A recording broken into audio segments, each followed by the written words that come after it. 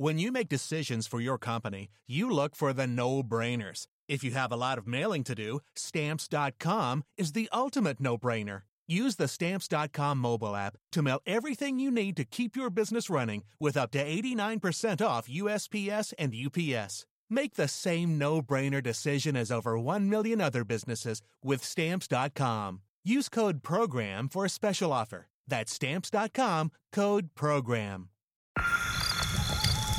Campsite Media. Hello? What is this? What do you want What me to is say? going on here? Like, It's just, Chameleon. Okay. You're listening to Chameleon. A production of Campside Media. Oh. A word of warning. At the end of this episode, there's some explicit discussion that you might not want kids to hear. So there's this thing called an evidence board. It's also called, and I think this is the better name, a crazy wall. You've no doubt seen something like this in a movie or on TV. An evidence board is a wall or a whiteboard filled with pictures, notes, newspaper clippings, that kind of stuff. And then those items are connected together with string, usually different colors of string, to show the various intersections and relationships. An evidence board is a cliche of the crime thriller genre. This bad guy connects to this bad guy, who connects to this other bad guy, and that bad guy connects to the ultimate bad guy. Homeland, True Detective, TV shows like that. They had evidence boards. Hell, there was even an evidence board in an episode of It's Always Sunny in Philadelphia. I am so stressed out. I feel like I'm having a panic attack. You want to talk about stress? You want to talk about stress? Okay? I've stumbled onto a major company conspiracy, Mac. How about that for stress? What the hell are you talking about? This company is being bled like a stuffed pig, Mac, and I got a paper trail to prove it. Check this out. Take a look at this. In the Always Sunny scene, which turned into an internet meme afterwards, Charlie then shows Mac his enormous evidence board. Various papers fill 2 walls, with lines and arrows connecting everything. The scene is meant to be a parody. You shouldn't take anyone seriously who uses an evidence board. Really. No real investigator uses one, as far as I know. I worked with a journalist once who made an evidence board for a story he was researching. He covered a wall in our newsroom with photos and notes. We all made fun of him.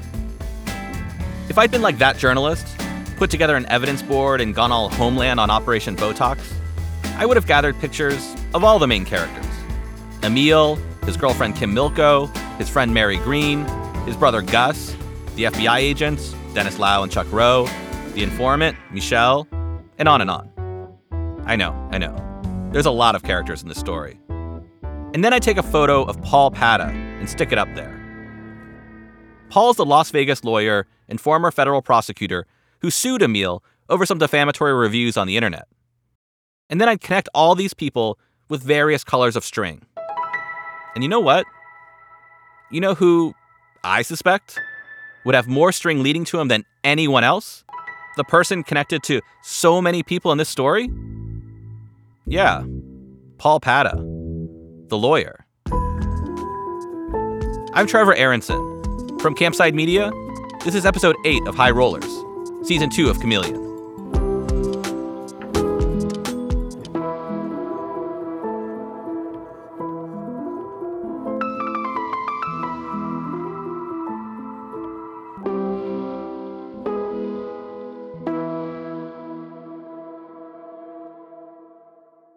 If there's one indelible character from the TV show Breaking Bad, other than Walter White, the chemistry teacher turned meth cook, it's Saul Goodman, the sleazy lawyer in the show. You may remember the ads for Saul's legal services. In one, Saul's in a suit, standing in his office, law books behind him on a bookshelf, and on the other wall, an enormous reproduction of the U.S. Constitution. But what Saul's saying doesn't sound like the stuff of the Founding Fathers. No. Saul's making an ambulance chaser pitch. But Saul, how can I sue these people and institutions? I have no grounds. Do me a favor. Let me answer that question in person. Better call Saul. Now, I'm no marketing expert, so I'm not sure who I am to judge, really. But my general thinking, my gut on this, and go with me for a minute, is that if you're a real-life lawyer, you wouldn't want to invite comparisons to Better Call Saul Goodman, right? But here's a TV ad for Paul Pata. A former federal prosecutor, Paul Pata, will fight for you. When you've only got one call, you better call Paul. In this whole story, in the whole FBI operation that is Operation Botox, Paul's been something of a ghost. You've heard about him. People are talking about him. But he's never around. Emil and his girlfriend Kim had claimed Paul confronted them while out one night in Las Vegas, something Paul denies ever happened. He came right up to Emil and I, and he started kind of pointing his finger into Emil's chest, and he's like, hey, like whatever, I can't remember, just antagonizing him, and then he said, I fucked your woman and she loved it. There have been moments where Paul's been very much a part of the story, though. Like when Michelle and Dennis tried to get Emil to hire a hitman during the undercover sting. That hitman was supposed to assault Paul.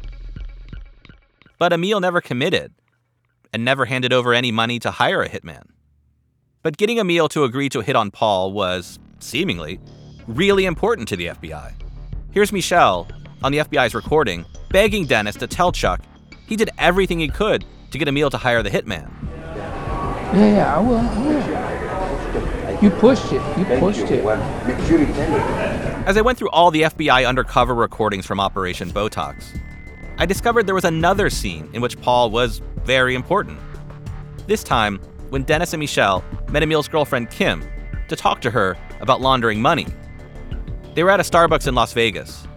This Starbucks, it's just a standalone building on a commercial block with a gas station next door. Outside, there are a few tables for customers to sit at.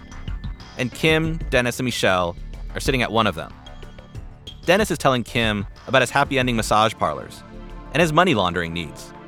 So, can you handle 25? Yeah. Okay. And I'll give you 8 points for it. Okay. That's Kim and Dennis in the FBI recording, negotiating the specifics of Kim's first alleged money laundering transaction. As they're discussing all this, a young woman named Ashley approaches the table. She and Kim had worked together at a diet clinic called Trim Care, but Kim doesn't recognize her right away. Kim? Yeah, how are you? Good, how are you? Great, Ashley from Trim Care. Oh my gosh, and now I work for Paul Pata. This is Kim, after I'd asked her about this encounter. When she came up to me, she was like, hey, and that's, she's like, hi, Kim, and she was so abrupt, and then she's like, how are you? I work, I'm like, why would she, that to me is just the oddest thing in the world. Like, who would say to me, oh, I work at Paul Pata's office, And I'm like, oh, okay. Like, she would have no reason to connect us. When I heard this on the FBI's recording, I thought, Paul being the subject of the FBI's hitman plot, his assistant showing up as Kim is talking to an undercover agent? It's weird, right? What are the chances this was just a random encounter? Could this really just be coincidence? Or is it evidence of something? So I wanted to talk to Paul, to ask about this. He wouldn't call me back, so I went to his office in Las Vegas without an appointment. When I pulled up, I saw Paul's name in big letters on the side of the building. Hi, how are you? Hi, I'm Jamie. Hey, Jamie, I'm Trevor Aronson. Hi, nice to meet you. So I've corresponded with Paul in the past, and I'm working on a podcast series about this case called Operation Botox. Okay. That involved a guy named Emil Bouari, who Paul later previously sued for libel. And so I'm hoping to talk to him with kind of a breadth of questions about this particular case. Okay, so Paul's assistant sat down next to me to take some notes. She asked me if Paul knew why I wanted to interview him. Paul knows all about this. Mm-hmm. I've sent him emails asking him to participate. He's previously corresponded with me. So now you want to set it up. I'm here through Saturday.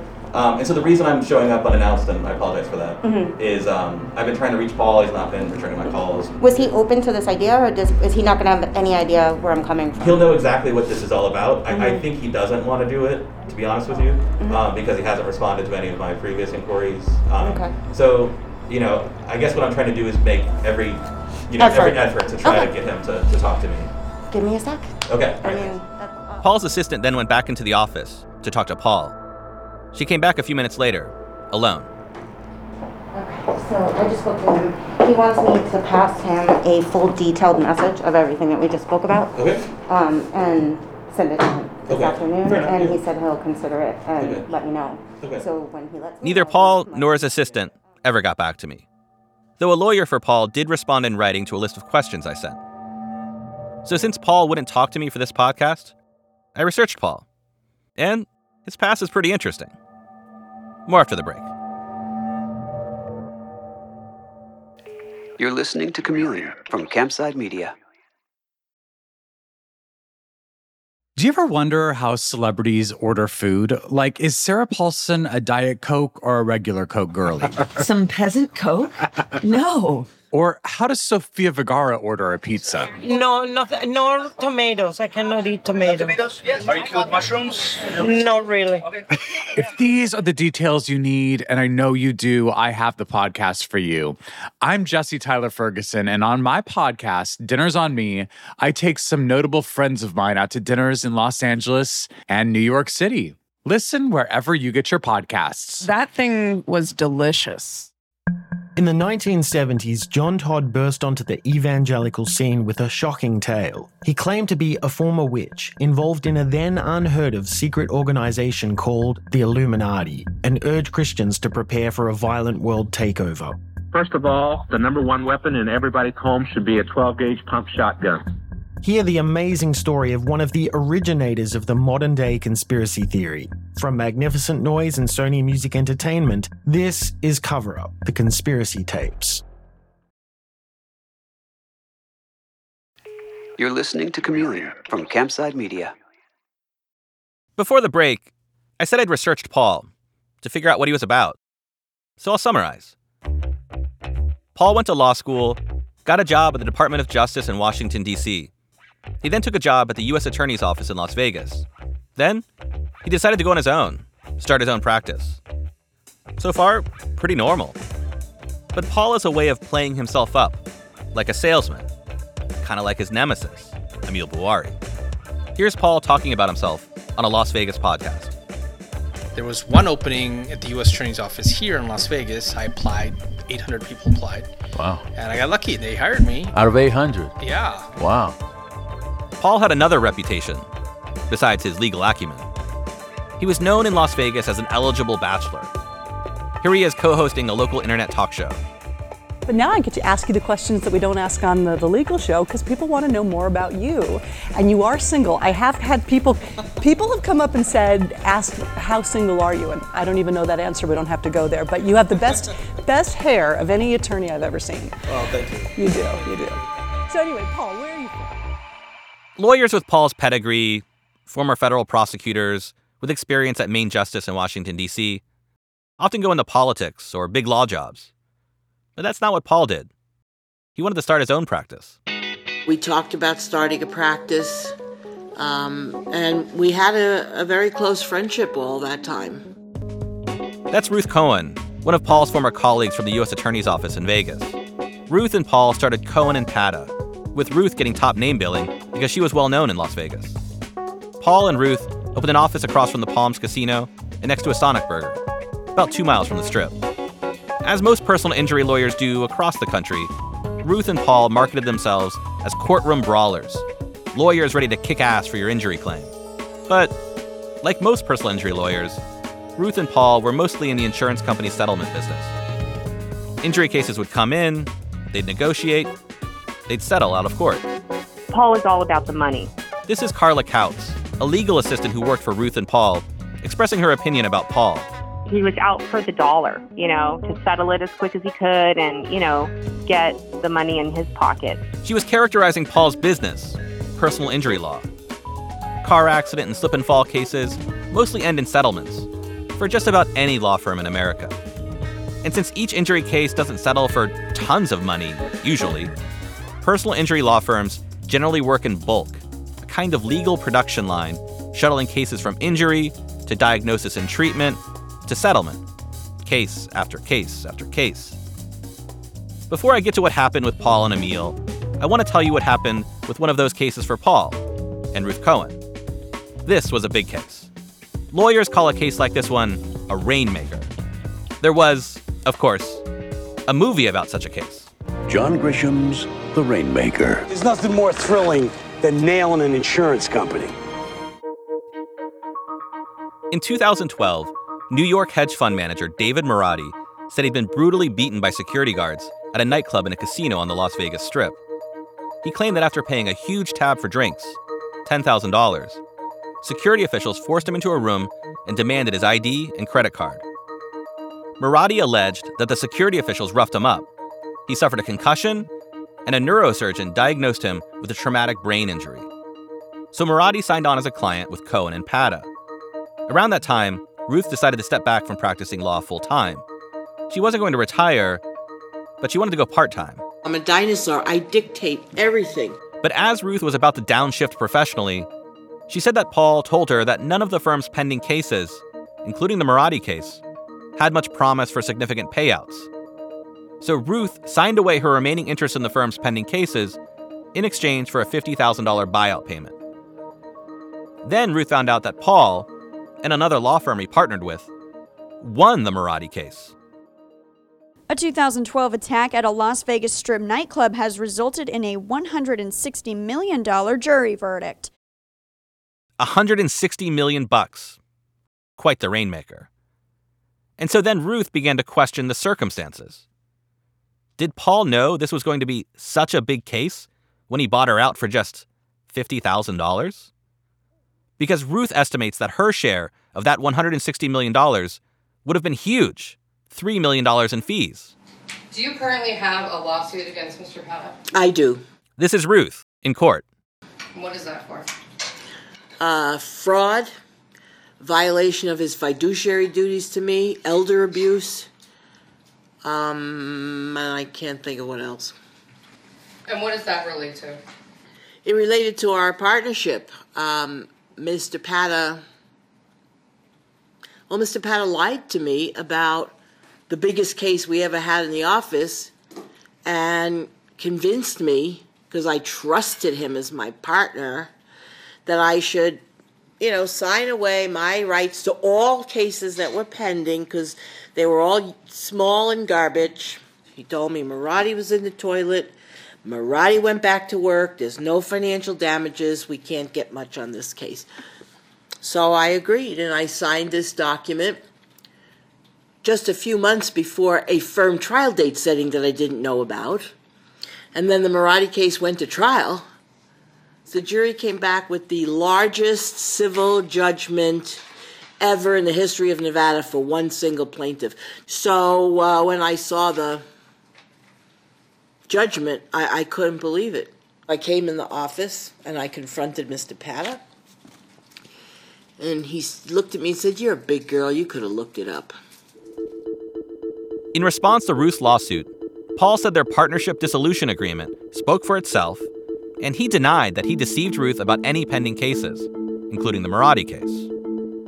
I don't think obviously he realized it was going to settle for $160 million, but I think he realized that, it was going to be a moneymaker, and yeah, he, cut her out.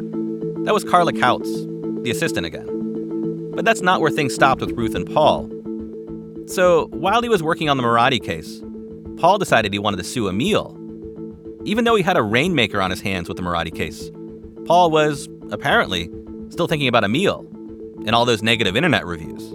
Mr. Bouari made a number of statements like, Paul Pata's a drunk. That's Paul in court. Paul Pata frequents prostitutes and various other things that were personally embarrassing to me, so that clients would call me up and say, "Hey, did you see this report?" And so I'd have to continually explain to people that, this was like a deranged person who had, all kinds of issues for a variety of reasons, and I don't know why he does this, but this is what he does. And so it was personally very embarrassing to me, and also I did notice, and we have a tracking system within the office to see how many phone calls would come in. And when he engaged in this campaign of defamation for several years, we did notice a significant decline in phone calls. Carla Kautz, the legal assistant, worked some on the lawsuit against Emil. I asked Carla what she knew about the case's background.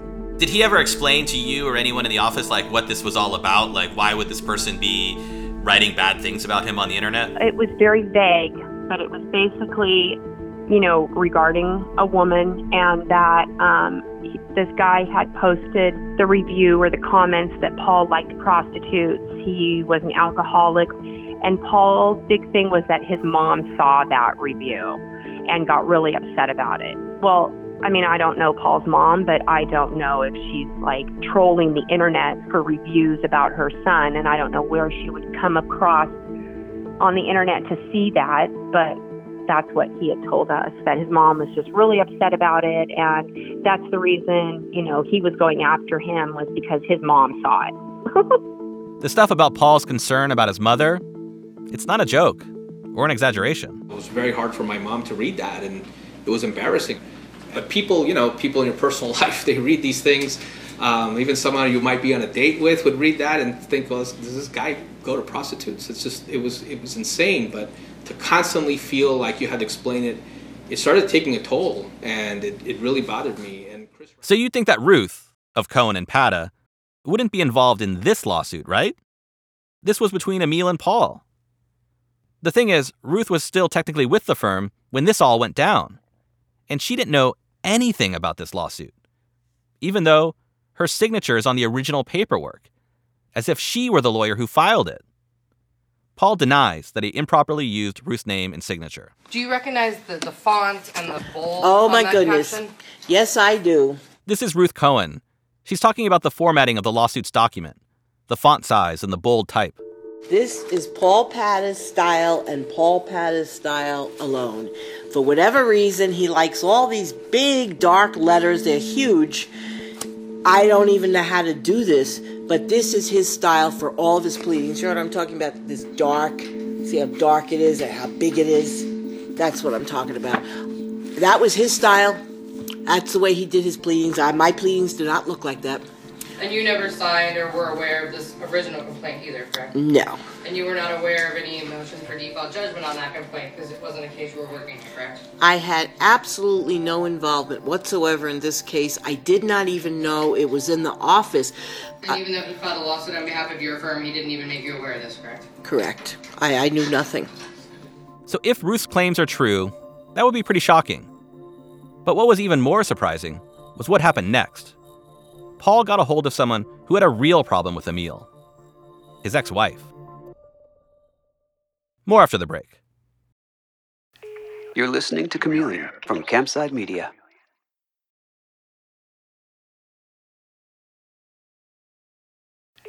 You're listening to Chameleon from Campside Media.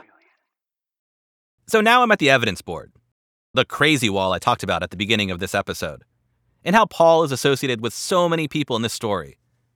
I'm going to try my best not to sound like my former colleague at work, whom we all made fun of. You can be the judge of how I do. Could Paul have had something to do with the FBI taking an interest in Emil? That's been one of the main questions that's intrigued me as I've researched this case. One of the people on that crazy wall, whom we haven't talked about yet, is a woman named Carol Ann Chaney. Paul had learned through his lawsuit against Emil that Emil had allegedly written some of those defamatory reviews using an account associated with Carol Ann's email address. Before he was dating Kim, Emil was married to Carol Ann for about 2 years. They actually started the Bouari Clinic franchise together. She was born in Japan. She has long, straight, jet black hair. Here she is on TV, back in the day, promoting the Bouari Clinic. Our program consists of a natural product that's FDA registered. It basically tricks the brain into accessing the fat as fuel in your body.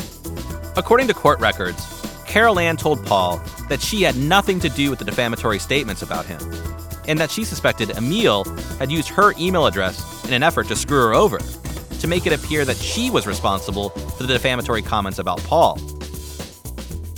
But that's not all she said about Emil.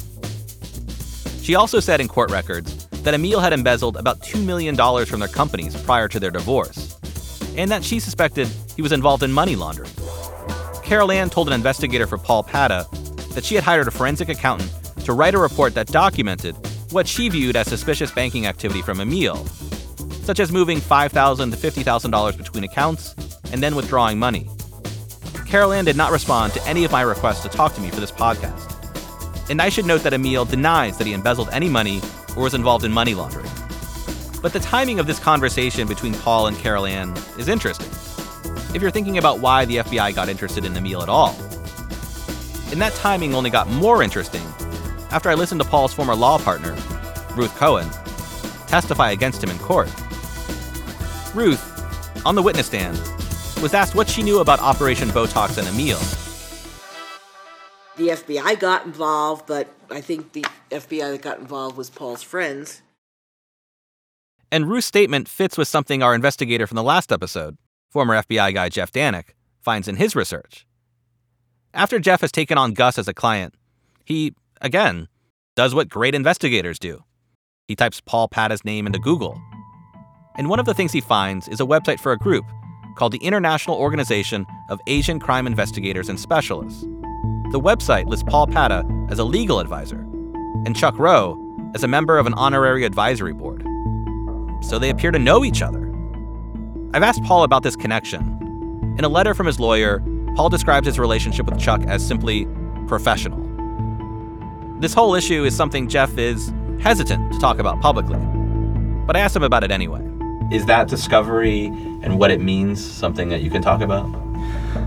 Well, let me say this, that I'm very comfortable talking about what happened in the criminal case. But as far as any of the other people involved, allegedly involved, actually involved, maybe not involved, masterminds, I have no comment about that.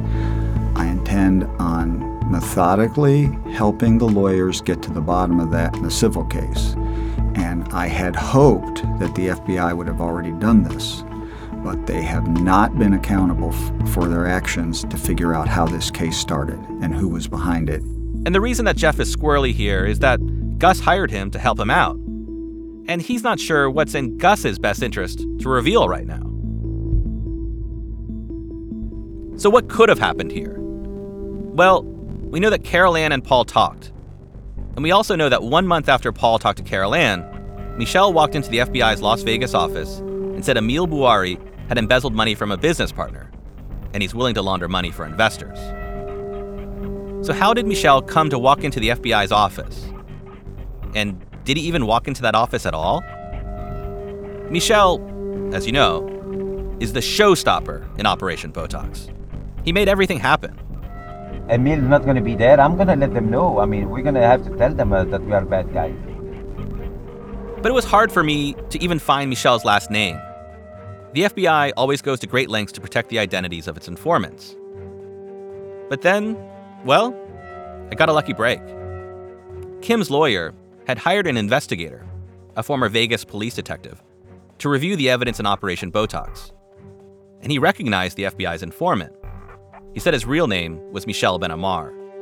So I started digging. I told you about this earlier in the series. I discovered that a Michel Ben-Ammar had been arrested in 2013. I was able to get a mugshot of Michel Ben-Ammar from the Salt Lake City arrest. So I sent the mugshot to Gus. He sent me back a voice message on WhatsApp. Hey, that's him. Kim's investigator said Michel used to meet with another former Las Vegas detective named Jason Hahn. According to Kim's investigator, Michel was one of Jason Hahn's informants. As a reminder, Michel couldn't be reached for this podcast. And here's where this story starts to feel a little like a crazy wall. Jason Hahn isn't a detective anymore. Now he's a private investigator in Las Vegas, and he works for Paul Pata. Paul lists Jason Hahn on his law firm's website as, and I'm quoting, a valuable asset. And Jason Hahn is also listed as an advisor to that Asian Investigator Association, the same one Paul Pata and Chuck Rowe are listed as being affiliated with. I've asked Paul about Michel and whether he'd ever discussed him with Jason Hahn. In a letter from his lawyer, Paul told me that he's never discussed Michel or any informants with Jason Hahn. For his part, Jason Hahn has never responded to any of my calls or emails asking him to talk about this. But here's one more connection. The investigator that Paul hired to look into Emil, he also would have known Chuck and Dennis. Here's investigator Michael Elliott in a court hearing, being questioned by Paul's lawyer. Are you familiar with Emil Bouari? I am. And how are you familiar with Mr. Bouari? Well, I'm initially familiar with Mr. Bouari from my time at the Federal Bureau of Investigation when Mr. Bouari was under investigation for money laundering. And after you left the FBI and you formed your company, did you have a chance to provide some services in connection with litigation pending against Mr. Bawari. Yes, I was retained by you to be the primary investigator on the case. All this crazy wall information piques the interest of another person, the lawyer Gus hires, Benjamin Durham. That's my understanding. There was a connection between Michelle, Jason Hahn when he was at Las Vegas Metro, and then Jason Hahn went to work for Paul Pata. Paul Pata has had an ongoing beef, I guess you would say, with Emil, and then all of a sudden Michelle shows up at Emil's business to begin this investigation. So yeah, that's my understanding. Is it possible that Paul wanted revenge against Emil for the defamatory internet reviews? I'm sure Paul would prefer the term justice. But did Paul pursue his justice only in court? Through his defamation lawsuit? If you look at my crazy wall, I think you can put together a circumstantial case that Paul could have played a role in inspiring the FBI's interest in Emil Bawari. Paul knew Chuck Rowe, the FBI agent. Jason Hahn, Paul's private investigator, reportedly knew Michelle Ben-Ammar, the FBI's informant. And Paul had spoken to Emil's ex-wife, Carol Ann Chaney, who alleged that Emil embezzled money from her and that he might be laundering money, although this was never proven. And remember what the FBI's official explanation for how Operation Botox started was. One day, Michelle walks up to the FBI's office in Las Vegas, meets with Chuck, and says Emil had embezzled money from a business partner and is willing to launder money for investors. That, according to Chuck's FBI report, is how Operation Botox began. Is it possible that Paul Pata had a hand in this, providing information from Emil's ex-wife about the prior alleged embezzlement and the money laundering? How else would Michelle have known this information? I asked Emil what he thinks all this means. Well, I mean, the evidence suggests either incredible, unbelievable coincidences, one after another, or that. So, I mean, the evidence suggests it's complete. It's a conspiracy. It's a real conspiracy. Yeah, a real conspiracy. But let's assume this is true for a moment, that Paul did have a hand in getting the FBI's investigation of Emil started. Would that have been illegal? Probably not. You could even argue that Paul, as a lawyer, had an obligation to report the information from Emil's ex-wife to law enforcement.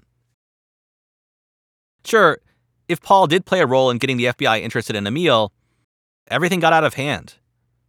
Other people might settle a disagreement with fists in a parking lot, or just let it go and move on with life. But Emil? He allegedly wrote a bunch of defamatory reviews about Paul on the internet. And Paul, he didn't ignore those reviews and chalk them up to Emil's immaturity. He filed a defamation lawsuit. And then, the FBI launched a 2-year undercover investigation of Emil and tried to rope in Emil's friends. The FBI shouldn't have started Operation Botox if the only information agents had about Emil came indirectly from Paul Pata, a guy who had an ongoing feud with Emil. That wouldn't have been an above-board FBI case. It would have been dirty. The FBI using its enormous power in service of a personal vendetta. So is that what happened? I don't know for sure. But there is a compelling piece of evidence to suggest that the case was dirty, and that everyone working the case knew it was dirty. Michelle, the informant, ran his fake diamond scam on Emil, fleecing him of $25,000. Michelle did it with impunity, the way you might if you knew everyone working with you was dirty too. As a result of Operation Botox, Emil was charged with money laundering. And because Emil had talked about hiring a hitman to harm Paul Pata on secret FBI recordings, discussions that happened with Dennis and Michelle's encouragement, federal prosecutors succeeded in getting Emil locked up in the desert pending trial. And so while Emil was behind bars, Paul pushed forward with his defamation lawsuit in Las Vegas. He asked the judge for a default judgment against Emil and to award him millions of dollars in damages. Here's Paul in court. I mean, I think one's reputation is priceless. I've worked very hard my whole life to try to treat everyone with dignity and respect and be fair to people. And so the question really is, what's your reputation worth? To me, it's worth an unlimited amount of money. To the extent you have to put a number on it, I would say at least, I'm seeking at least $4 million, if not more. This is High Rollers. In the next episode, you'll learn how the FBI's Las Vegas office was a wellspring of problem cases. In a 32-page decision, U.S. Magistrate Judge Peggy Lean called the search warrant fatally flawed, saying the application misled the magistrate judge into believing the warrantless searches were constitutional. You'll find out what others alleged about Chuck Rowe, the FBI agent. He was obsessed with just talking about his genitals. I don't think a single class went by where he did not mention his dick and balls. And you'll hear a theory about how FBI agents can break bad. What might start as a persona or sort of acting as a bad guy can quickly turn into being a bad guy if that's kind of who you are anyway, and you realize that this is basically a free pass to sort of indulge that.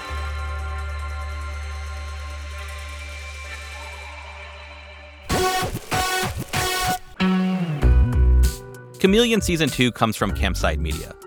It's hosted by me, Trevor Aronson. Our executive producers are Vanessa Grigoriadis and Adam Hoff. Alex Yablon fact-checked the series. Margot Williams also contributed to research. Mark McAdam composed the theme song. Doug Slaywin and Sam Leeds provided production support. The executive producers at Campside Media are Josh Dean, Vanessa Grigoriadis, Adam Hoff, and Matt Scher. If you enjoyed High Rollers, please rate and review the show on Apple Podcasts. It really does help other listeners like you find the show. And make sure to subscribe to the show on Apple Podcasts, Spotify, or wherever you get your podcasts. Take me in, Sin City. Take me in, Sin City. When you're in Sin City, no use confessing your sins.